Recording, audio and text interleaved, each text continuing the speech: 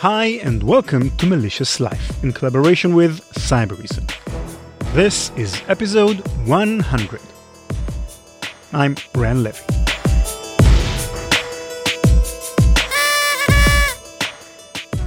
So, 100 episodes. That's a fun milestone. Who would have thought when we started this podcast some 3.5 years ago that we'll get to 100 episodes, let alone with tens of thousands of listeners who enjoy the stories we bring you every other week. So me and the team were thinking about what kind of episode we should do to celebrate this happy milestone. We already did a kind of quote-unquote behind-the-scenes episode, and I'm personally not in favor of best of episodes, but making a regular episode kind of seems a bit lame, so we've got something a bit different for you this time. Every episode of Malicious Life starts with tens of hours of deep research into the topic we're covering. In almost every case, this research uncovers many interesting stories and anecdotes, and then there's the really hard part of deciding what makes the cut and what stories are left out of the episode. Usually, a story will be left out not because it's not good or not interesting, but because an episode can only be that long, and you can't tell everything in 45 to 60 minutes, or even in a 2-part episode. Lots of great stories are left on the cutting room's floor, so to speak, and so for this special episode, we figured we'll tell some of them. Just a second, let me put on my Ira Glass hat. Okay, Act 1. Shadow Incorporated. In our double episode on election hacking, we focused on Georgia and in particular Brian Kemp, the Republican Secretary of State. But mismanagement of elections is not something unique to the Republican Party, as the following story will demonstrate. Your family's legacy and memories are probably one of your most treasured possessions. After all, it is the only possession that, if not preserved properly and passed on to future generations, will be utterly and irreversibly lost. We in PI Media understand the importance of such memories, and we also know from experience that podcasts are a fantastic way to preserve them.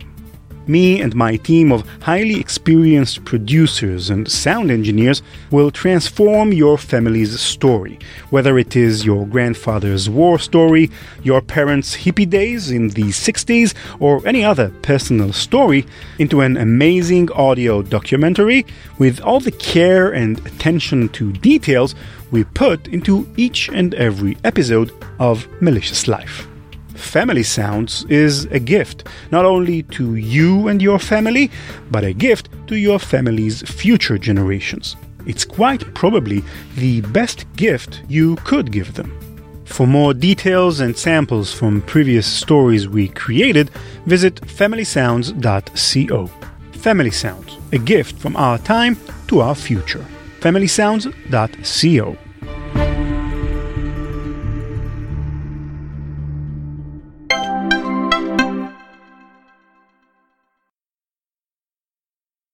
America isn't the world's biggest democracy or its best functioning democracy. But when we think of democracy in the world, we all look to the USA, which is strange because sometimes America's election system makes absolutely no sense. Like how every 4 years, candidates battling for their party's nomination flock to the state of Iowa to make speeches, eat corn dogs, and schmooze with voters. For over half a century, America's primary elections, the races that determine who gets to run for president on behalf of the party, have begun in this most unremarkable of states. There's nothing wrong with Iowa, of course, but it's a small state, which means it doesn't hold much sway in the Electoral College. and its population is overwhelmingly white, so you can't really tell whether a candidate's popularity in Iowa will reflect their popularity in more diverse states like North Carolina or Arizona. And yet, every 4 years, Iowa becomes the single most important story in politics. Simply by virtue of being first, it holds immense sway. Whoever wins Iowa is considered the frontrunner for their party's nomination, earning positive media coverage, more fundraising, and momentum they can ride into the next few states. And it's not just speculation. From Bill Clinton in 1996 through Hillary Clinton in 2016, every single Democrat to win the state of Iowa ended up as their party's presidential nominee. So there were a lot of high expectations for this year's Iowa caucuses. Millions upon millions of dollars poured into the state as candidates campaigned to sway voters one by one. With 24 candidates in the running, every point mattered. The issue with the Iowa caucus is they were introducing new technology into the mix. That's Maggie McAlpine, whom you may remember from our episode on Georgia's 2018 gubernatorial race. And by they, I mean the Democratic Party. The Democrats' problem in Iowa began in 2016. After Hillary Clinton narrowly defeated Bernie Sanders in the state, Sanders' supporters cried foul, pointing to instances of possible mismanagement and fraud, like when a delegate for Sanders in the Grinnell Ward 1 precinct was quietly, inexplicably transferred to Clinton. Whether justified or not, we don't have the time to analyze the claims here. The confusion and lack of transparency meant that by 2020, the system needed a change. The party needed a better, more transparent system for tracking and counting votes in Iowa. One small company stepped in to help. They called themselves Shadow Incorporated. Let's address the obvious here. Shadow Incorporated? Are you f***ing kidding me? Whoever hired Shadow Incorporated to build a more transparent voting process in Iowa is the same kind of person who'd hire the Zodiac Killer to install their home security. Perhaps what sold the Democrat Party on Shadow was their unbelievingly cheap price. The company designed an app for precincts to report vote tallies, taking only 2 months to build the entire thing at a cost of only $60,000. 2 months, $60,000. Even for a little iPhone game, that'd be a pretty good value on the dollar. But for a comprehensive voting system, that's crazy little. Shadow's app was introduced to precincts just a few weeks before Iowans were set to vote, meaning volunteers didn't have much time to learn the system. More importantly, there was no time to test it. Election day would be the first time anybody used the Shadow app. They could only hope that it, worked. Of course, it did not. It was basically a disaster. They were still updating the app up to the day before the caucus in test flight. They had no real app to download. You only had the beta version. Just about everything that could have gone wrong did. Many poll workers couldn't sign into the app, and many others were unable to communicate with party headquarters to, for example, report vote counts. They had not considered the fact that there were caucus locations in Iowa that didn't have internet access or cell phone reception. A few poll workers were able to send some incomplete data to party headquarters, but the database where the votes were collated required two-factor authentication, and employees at party headquarters weren't allowed to have their phones with them. After it became clear that the system was broken, precincts were asked to call in their vote counts to a centralized phone line. But they released a phone number for people to call in their results instead of transferring them with the app. And that phone number got leaked and then DDoSed, basically. There was posts on places like 4chan saying, hey, let's flood this line to make the Democrats look bad. For the first time in the history of Iowa's caucuses, nobody knew who the heck had won. The two frontrunners, Pete Buttigieg and Bernie Sanders himself, were in a tight battle, and nobody in the state had the data to figure out what the actual vote count was. So this all sort of cascaded and broke down, as one could have probably anticipated, that night on the caucus night. Luckily, because election security experts and other people who have experience administering elections raised flags about this app very early on, the catastrophe wasn't as bad as it could have been, and there were plentiful paper backups. Basically, if not for those paper copies, those paper backups, it would have been an even bigger disaster than it was. For days, the nation waited to find out the winner in Iowa. But the damage was already done. The whole purpose of Iowa is momentum. Iowa is a story we tell ourselves and repeat in the media every 4 years, that somehow whoever wins this little state will end up winning the nomination. It's an excuse for the winning candidate to generate positive media coverage, earn more fundraising, and convince voters in other states that they're in the lead. But if no winner is announced, all that goes away. After nearly a month, the final results were confirmed. It didn't even matter at that point, as the story had long since passed. Neither Pete nor Bernie were in as strong a position as they could have been, and for the first time since 1992, the winner of Iowa did not receive the party's presidential nomination. In the aftermath of election night, the public learned who was behind Shadow Incorporated. Its employees, it turns out, were mostly former staffers of Hillary Clinton, Bernie's primary opponent in 2016.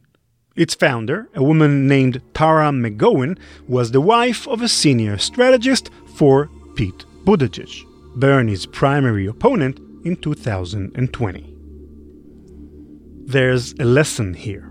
In our episode on election hacking last month, we were pretty hard on Brian Kemp, the Republican Secretary of State who oversaw his own potentially compromised election in Georgia. Some of you may have interpreted our story as being politically motivated. Others may have felt vindicated that a guy like Kemp belonged to the other party, not ours.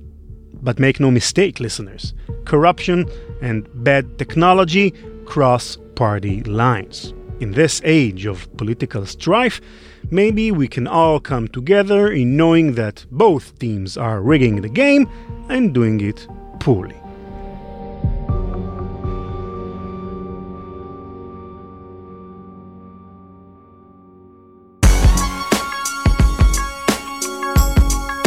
Act 2. J and K.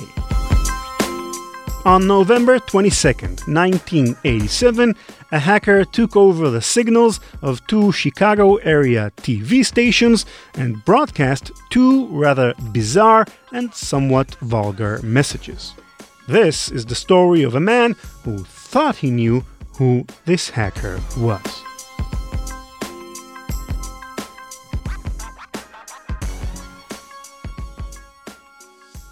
When the Max Headroom hacker hijacked two Chicago television stations on a single night in 1987, they aired a video message in which they were wearing a mask and the background of their shot was covered up by plates of corrugated metal.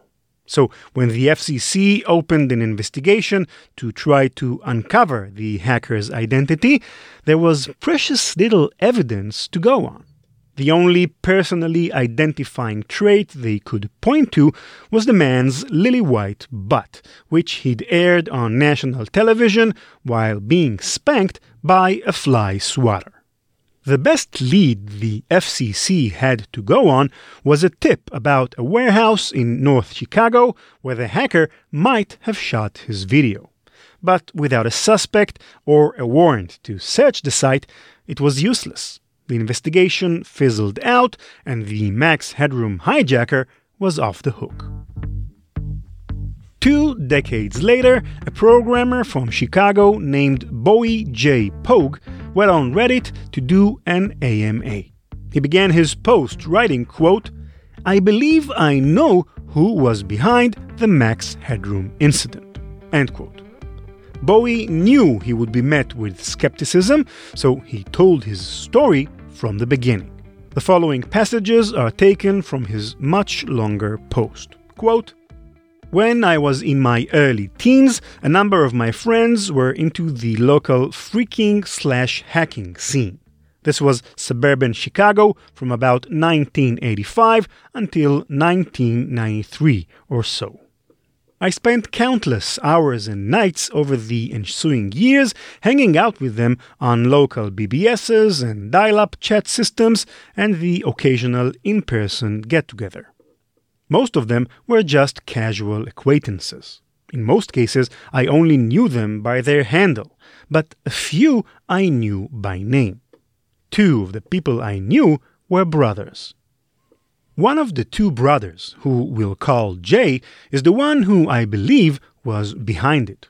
Secondly, the person who I believe did it, Jay, has moderate to severe autism and, at least at the time, was being cared for by his brother, who we'll call K. K was a quiet guy.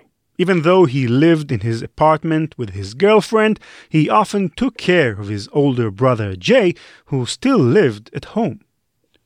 The degree of Jay's autism was such that I doubt he could ever hold down a job, even a part-time job. Jay, despite having fairly severe autism and coming off as basically crazy, was actually kind of funny. His sense of humor was sort of disturbing, sort of sexually deviant in nature. He wasn't very personable, but he was funny. The sort of person that you would feel kind of uncomfortable sitting next to as a kid, but he would grow on you after a while, and you would accept him as one of the group after realizing that his mannerisms were odd but basically harmless. No eye contact ever, but the dirty jokes were funny, at least to me as a 13-year-old at the time. End quote. For Bowie, Jay's personality matched up perfectly with the Max Headroom hacker. They had the same graphic, off-putting sense of humor, like how Jay kept a can of nerve gas in his car. It just seemed like very few people would do that, but the same kind of person who would do that might also hack a TV station. They had the same manner of speaking, jumping inexplicably from one sentence to something entirely unrelated, then a third thing without any through line, a schizophrenic clutter of clashing topics and ideas. It was even in little mannerisms. Quote, "The way he spoke was in line with the type of verbal mannerisms of the guy in the mask. Where most people would say in a conversation, Jay said oh in various lengths. Oh, if he struggled to find something to say. We once talked about what he did for a hobby. He was very proud of a radio he recently acquired, a police radio that he had hacked to cover practically everything from whale farts to gamma rays, he said. Jay knew a great deal about not just the broadcast spectrum, but the electronics that underpinned that sort of stuff. By definition, Jay was a broadcast hacker." End quote. Bowie used many more instances of circumstantial evidence to connect Jay to the hacker, most of which we don't have time for here. But all the circumstantial evidence in the world wasn't enough to make a strong case. Rather, it was one particular memory which seemed like the key to everything. Bowie remembered a party he attended at Kay's house on the very night of the Max Headroom hack. Quote, Jay was at the party in the apartment that afternoon. I didn't talk to him directly, but I did overhear what the others were talking about. They were referring to Jay planning to do something quote-unquote big over the weekend. I remember that word, big, because it piqued my curiosity as to what might be considered big by their standards. I later asked them collectively during the dinner we all had at Pizza Hut later that night what they were talking about earlier, what big was, and someone, probably Kay, told me to just watch Channel 11 later tonight, as a sort of an offhand suggestion. I did happen to be watching Channel 11 later that night, having forgotten about the whole quote-unquote big conversation earlier that day. End quote. If Bowie were telling the truth, this would be strong evidence that Jay was in fact the hacker. But if Bowie basically knew who the Max Headroom hacker was all the way back in 1987, why didn't he do or say anything until 2011? In an interview with Vice Motherboard, he recalled, quote, the fact that one of them told me to watch Channel 11 later that night was about as weighty as a remark as a dozen other things I heard that day from them. I know it sounds strange, but I honestly didn't put two and two together at the time. End quote. Should we believe Bowie? Some of you have probably already made up your minds. One person who didn't believe Bowie was Rick Klein. As the curator of the Museum of Classic Chicago Television, Klein was well educated on the matter. He didn't buy the Jay story, quote, for a variety of reasons, end quote. But the renewed interest in the case, the simple fact that people were talking about it again, seemed worth building on. As Bowie recalled in a follow-up Reddit post, quote, after the publication of the Motherboard/Vice article, which talked about the incident, Rick Klein and I agreed to stay in touch with each other. We've become friends in the process, too, which is kinda cool.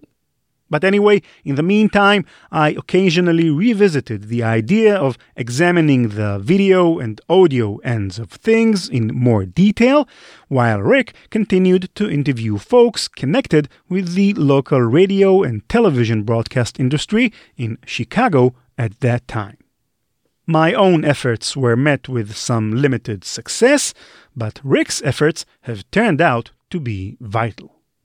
Several weeks ago, Rick and I had the luxury of meeting and speaking with several engineers and technicians who were actively working for WBBM, WTTW, WGN, and other companies in the Chicago broadcasting community at the time. They yielded a wealth of very detailed information, including specifics about what kind of locations, gear, physical access, and more importantly, what sort of station-specific knowledge would have been necessary in order to pull off the intrusions themselves. This was the kind of heavy engineering perspective knowledge that we had only bits and pieces to work with before and had been trying to obtain for some time with great difficulty. End quote. Bowie and Rick were no closer to any specific identity for the hacker, but they now had enough information to determine the exact profile of who the hacker could have been. Quote, after the last round of interviews and having looked at the resulting evidence pile in total, Rick and I have concluded that the possibility of this having been a quote-unquote outside job is basically zero. To make a long story short, all the things which needed to have been possessed by an outside amateur or amateurs, no matter how talented, simply did not exist in the wild in 1987. This, and other information we were never able to corroborate, is what allows us to free J and K as suspects with full confidence. J and K have been excluded as suspects in the Max Headroom incident. My original theory was incorrect." End quote. If J and K are off the hook, who then is the new suspect? Bowie says he has someone in mind, but he's unwilling to disclose his or her name, nor provide any details on the findings of his and Rick's investigation and what exactly makes them think that it couldn't have been an outside job. Bowie says that, quote, "Fame and notoriety isn't always positive, for one. Second to that, going public would potentially jeopardize any number of things. Suppose Max is now retired with pension benefits or is still actively employed. Going public would risk both. Even though the statute of limitations has expired, the FCC would almost certainly strip such an individual of any right to participate in broadcasting." End quote. It kind of makes you think about the nature of the legacy these sort of hacks leave behind them. If we knew who was behind the Max Headroom hack, how would this knowledge affect our perception of their act? After all, most of us have some sort of a mental image of the hacker, whether we see him as a hero or as a villain, and that image is largely based on our own ideals and values. How would this mental image change if we learned who Max really is? For example, what if Jay was indeed the hacker? Would knowing that he was probably autistic change your attitude towards his act? Indeed, this legacy is one of the reasons Bowie gave for not disclosing more information from his investigation. Quote, "There are a number of reasons for this, but the biggest one would probably be the hacker community itself, a large chunk of which views Max sympathetically as something like a patron saint of old-school skill and anonymity. I know more than a few people who were actually inspired by the incident and would be fairly pissed off if someone tried to tarnish that achievement. Just on balls alone, it's a pretty strong contender for the greatest hack of all time. Messing with that legacy would be playing with fire." End quote. Food for thought, no doubt. In any case, yet again, 20 years after he did it the first time, the Max Headroom hacker had slipped through our fingers. But now we know one thing for certain, something that brings us a step closer to maybe one day solving the mystery. It was an inside job. Quote, "Rick is continuing to work the theory he has maintained all along, the angle that Max had ties to the local Chicago broadcast community. For my part, this pretty much marks the end of my direct involvement in the case. I'm actually kind of happy about it in a way, because at least it frees up the focus of the investigation to move where it appears it should. For what it's worth, we recently obtained a photo of Jay. He seems like a happy, normal, well-rounded adult with a family. A far cry from the off-the-wall character I recall him being 27 years ago when I was a newly minted, nervous 13-year-old at a party." End quote.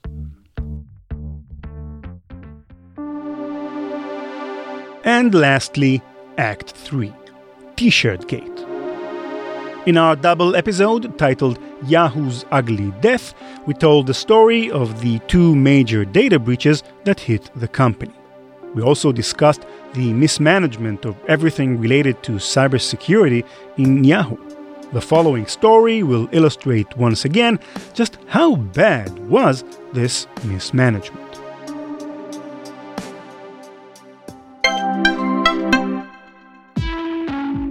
What does it take to end cyber attacks? At Cybereason, we can tell you exactly what it takes. It takes an army of battle-tested defenders on a mission. Defenders who fight the foes that operate under the cover of digital darkness. Defenders who think, move, and adapt faster than cyber attackers. Defenders with the technology and effortless automation to spot an attack forming. On computers, mobile devices, servers, and the cloud, and alert you when it matters most. To end cyber attacks, it takes the brightest minds in global cyber intelligence working to deliver future-ready protection to guard your data wherever the fight moves. Cybereason is ready to win the battle, with you and for you. In the fight to end cyber attacks, we are the defenders. Cybereason. End cyber attacks from endpoints to everywhere.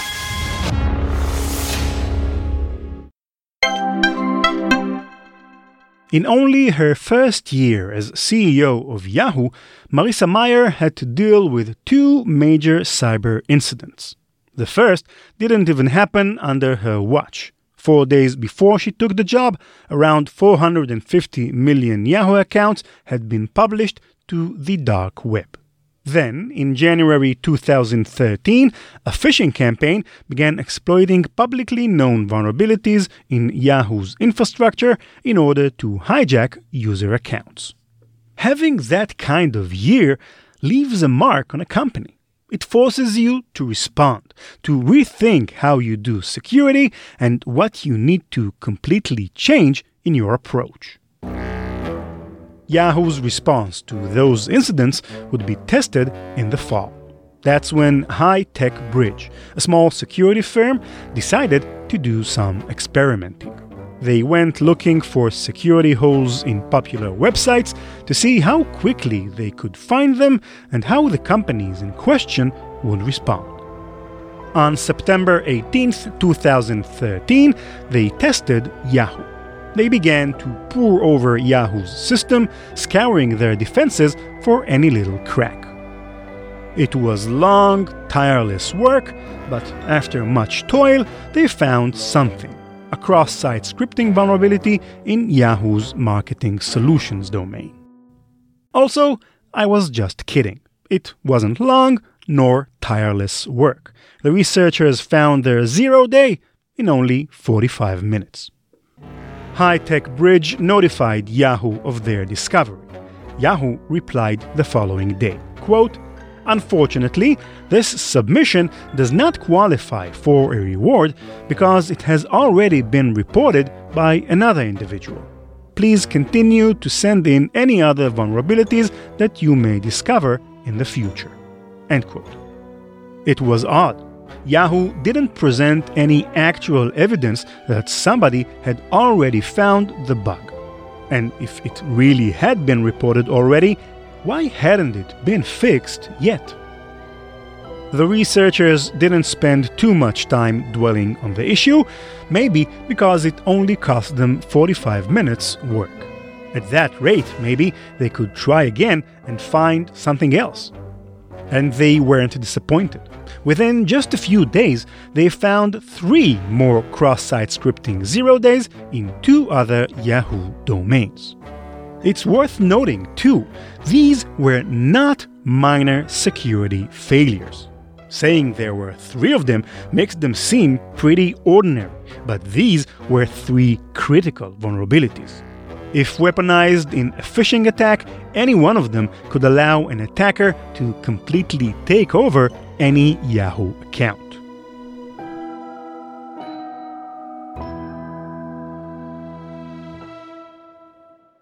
So this was a major problem. On the 23rd, the research team rushed the findings to Yahoo. 48 hours later, Yahoo responded. They recognized 2 of the 3 vulnerabilities as original, warmly thanking the researchers and, as a reward, paying them in bounties.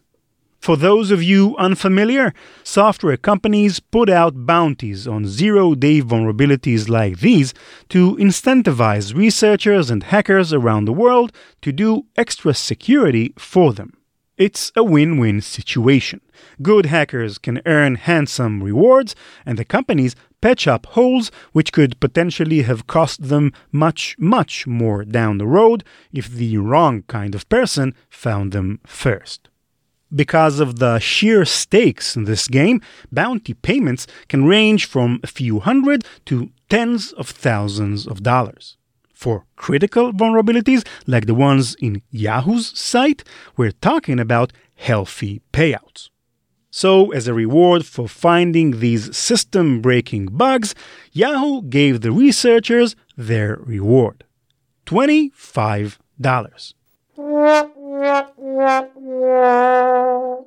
Actually, let me amend that. It wasn't $25. It was $25 in Yahoo Store credit, plus a Yahoo t-shirt. In a blog post, the CEO at High Tech Bridge highlighted how it was more than just a personal embarrassment to have been compensated so little.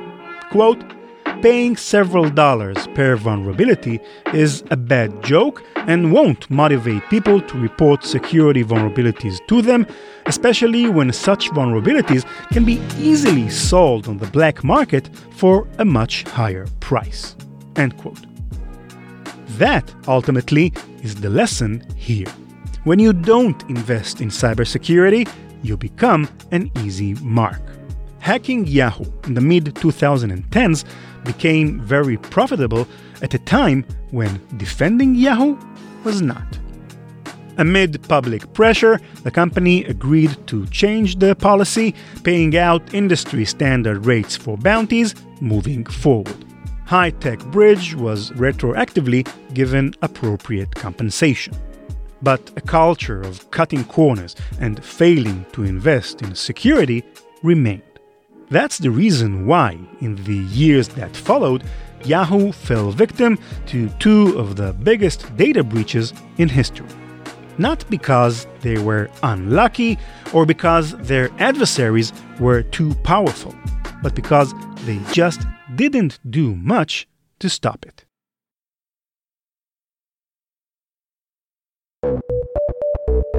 That's it for this episode. Thank you for listening. Over on Twitter, we invited you to send us your well wishes for our 100th episode, and you didn't disappoint us. Here's, for example, what Kevin wrote to us. Quote, "Hello, Levi. My name is Kevin, and I'm from Kenya. Ever since I stumbled upon your podcast through a mention by Jack Rhysider, I have always enjoyed listening to your podcast day in and day out. There are very few podcasts covering what you cover. You keep motivating me to continue into that dream in cybersecurity. And congratulations on this milestone. Have a wonderful festive season and looking forward to more from Malicious Life. Regards, Kevin." Thank you very, very much, Kevin, and keep on dreaming that beautiful dream. Next one is from Steve Hancock, aka 1X Unit of Steve from South Australia. Steve sent us a video. Here it is. G'day, Ran. Congratulations on 100 episodes of Malicious Life, and here's to the next 100 episodes, or perhaps 1,000 episodes. Keep up the good work, mate. Really enjoying the podcast. Just fantastic. Thank you so much, Steve. And if I'm ever down under, the beer is on me. Nick Bound from London, my favorite city in the whole world, writes us, quote, "Congratulations to everyone who works so hard to create and produce the show. 100 episodes is tough for any podcast, but especially one which is so professionally put together." End quote. Thanks, Nick. And I won't read you each and every congratulatory message we received, but I will give a shout out to Joseph, aka Duke of Southside, and Brian, who himself gave a shout out to Pat, who introduced him to the show. So thanks, Joseph, and thanks, Pat. I think both of them are from Kenya, as well as Kevin Kelly, who also wrote in to congratulate us. I have a feeling our next listeners' meetup should be in Nairobi. And last but not least, Isaac Manwaring, who goes by the handle of @Iceman of Oz, and Stephen Schaefer from Maryland, USA. Thank you all for your amazing support. I know I've said it before, but I feel so fortunate to live in a time when people from Israel, United States, the UK, Australia, Kenya, India, Norway, and tens of other countries around the world can come together around a topic which they all find fascinating. Some people are pessimistic about the future, especially with the tough 2020 we just went through, but not I. Maybe it's being part of a community that ultimately tries to do some good in the world. I don't know. But I'm optimistic. Malicious Life is produced by PI Media. The team behind the scenes are senior producer Nate Nelson, sound editor Benor Habari, and it's about time I mention our CEO, Danny Timor, as well. And while we're at it, a big thank you to the Cybereason team, who are such a pleasure to work with. Anthony, Eliad, and Kyle. Thanks, guys.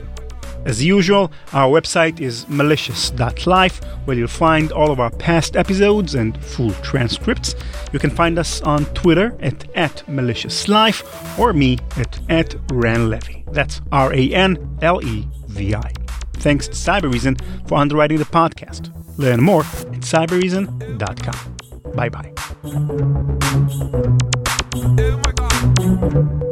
CK Music.